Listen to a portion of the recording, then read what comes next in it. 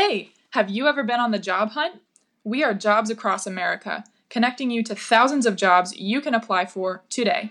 Listen in for new job opportunities and gain practical strategies on how to obtain them.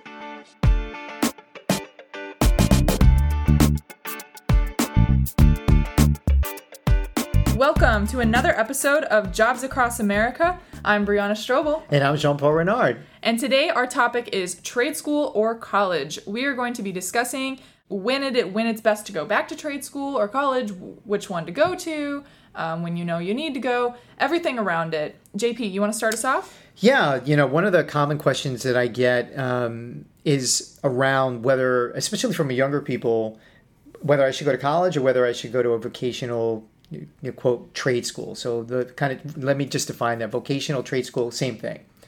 And it's a really interesting question because the question is around, do I really get into debt and go to college and potentially major in something that I may not have a job for when I graduate, or potentially compete against something like a vocational school where you gain a specific skill and you're there for a couple of years or maybe less, and you've been trained and you're making money right off the bat and you don't necessarily have the debt.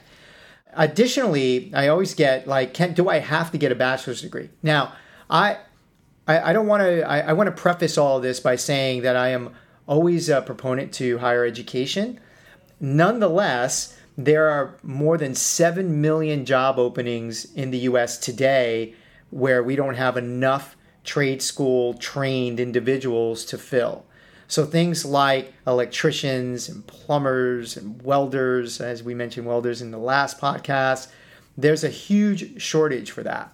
I think you were complaining this morning to me about your elevator being out. And that's because there's a huge shortage of elevator technicians.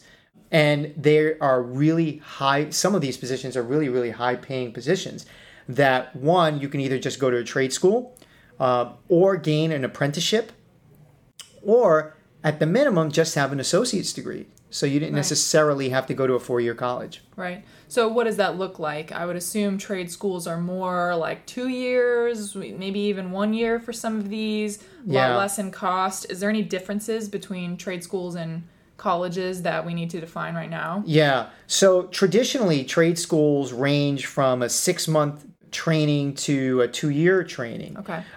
And traditionally, they're a lot less expensive to attend than a college, or a big university.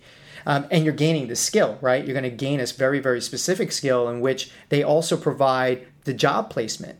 So there's a big job placement program typically in vocational schools. So if you get an electrician, you go to school to become an electrician. And I'm not sure what the qualifications on an electrician are. I don't know how long, because that could be longer because there's also an apprenticeship tied into that. Yeah. But you don't necessarily have to go to the most prestigious school to get the same type of education and skill that you would need in order to be successful in that career. Yeah. So let's talk about some of those. We kind of said general electricians, welders, but let's talk about some of the ones that we uncovered in our research. Some of the trade school degrees that you can, I don't even know if they're called degrees, are they? That's a great question. So they're probably certifications. Okay. Right? I would say that they're probably certifications. Yeah. But some do require, again, kind of a minimum associate's degree. Yeah. So who knew? Air traffic controllers.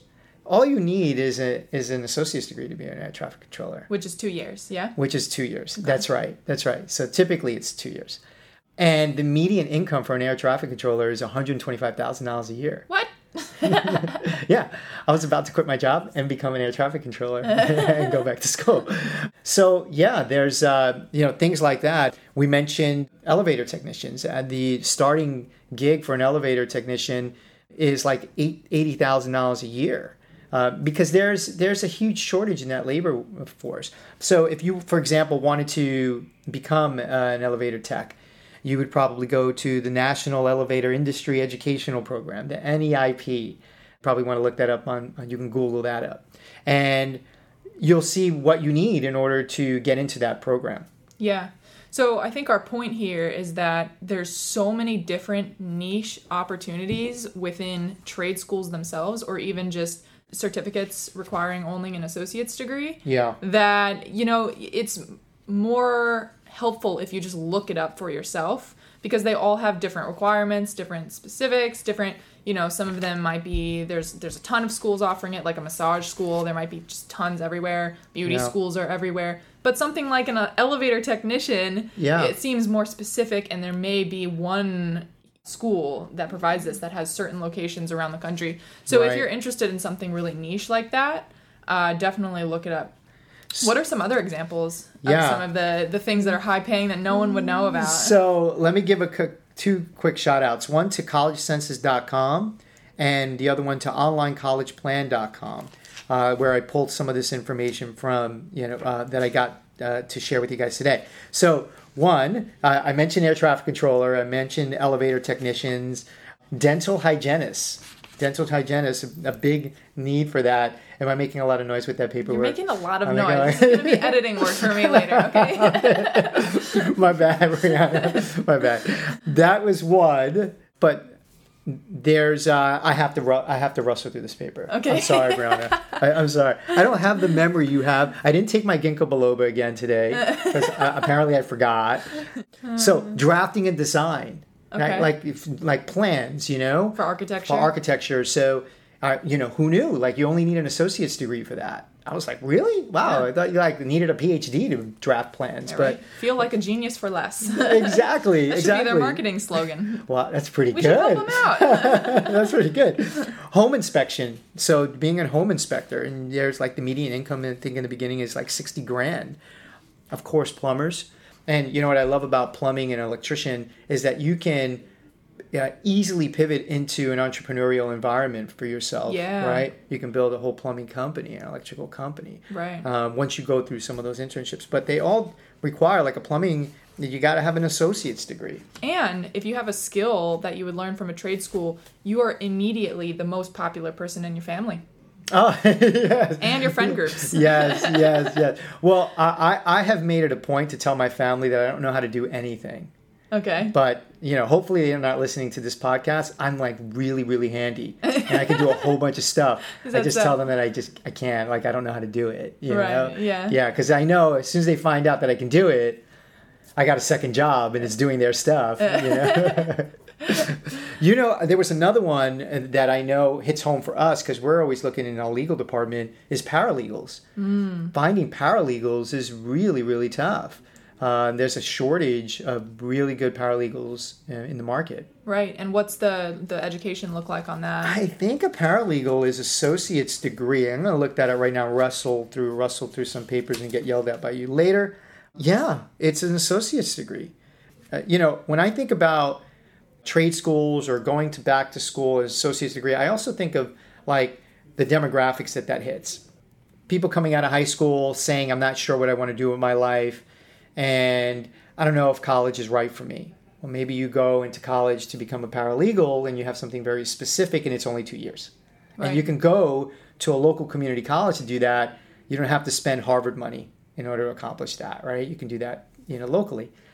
And then I think about also people going back into the workforce. Yeah. So like if you've been out of the workforce or out of education for a very long time, or you're in a career that you really didn't like, and you go, man, it'd be great if I learned a new skill, but I don't want to I can't go to school for the next 4 to 6 years, Well, these are some options that you can go to school for 2 years, or you can take a vocational school and go for 1 year and become a technician in something. Yeah, and typically there's still scholarships available for these degrees. Everybody hears about the scholarships you get for university, but there is still fund money available for all of these as well. That's you just right. have to do your research and your work into it, That's exactly right. Yeah, there was one job I almost went into. This is another extremely niche category that pays really highly. There's a card game called Bridge. And in the tournaments, they require caddies to carry the cards back and forth. And that was one of my first jobs. I think I started that when I was 12 or 13. Wow. And did it all throughout high school. Got paid really good money. And the main school for that is in Las Vegas. You take that school, it's not that long of a program. It's a couple months. Wow. And you come out of it and you caddy these big bridge tournaments. And it's hard work. Okay. It's a lot of running. Is it long? Really, is a bridge tournament 8 hours long, 2 hours long? What's it like? They're all day. Yeah, I remember when I was Okay. working as a kid, it would be a weekend, Friday, Saturday, Sunday, and it was from the morning session would start at like 9 a.m. and it would go up until late night hours. Okay. Because there's typically sessions throughout the day, like morning, afternoon, night, those type of things. So it's hard work, it's long days, but the pay is ridiculous and it barely requires school. And it's so wow. niche, they're always in need. Wow. That's amazing. Who Yeah. knew? I know. Who knew? That's super niche. Yeah, so like if your hobby's bridge card playing, that's a great thing Do you have to have a really good memory for being a caddy in bridge card? You do. You do. Yeah, but you learn those skills Okay. in that school in Vegas. They teach you. So I couldn't get that job for the memory issue, No, right? absolutely not. I would totally get fired. You'd be flipping pages and stuff when you're not supposed to. They'd yell at you. It's very quiet in there. Yes. Yeah. So I think that's all we had for today. Do we have a daily connection today, JP? Paralegals. Paralegals. Yeah, paralegals in both Boca Raton, Florida, and in New Jersey. We're looking for 4 in Florida.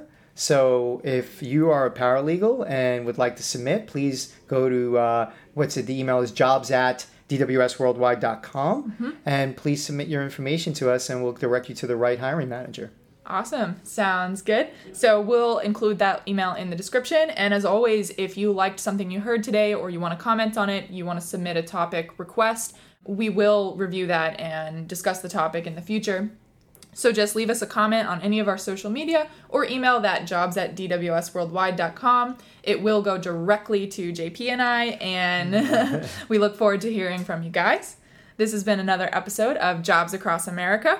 I'm Brianna Strobel. And I'm Jean-Paul Renard. And we'll see you guys next time.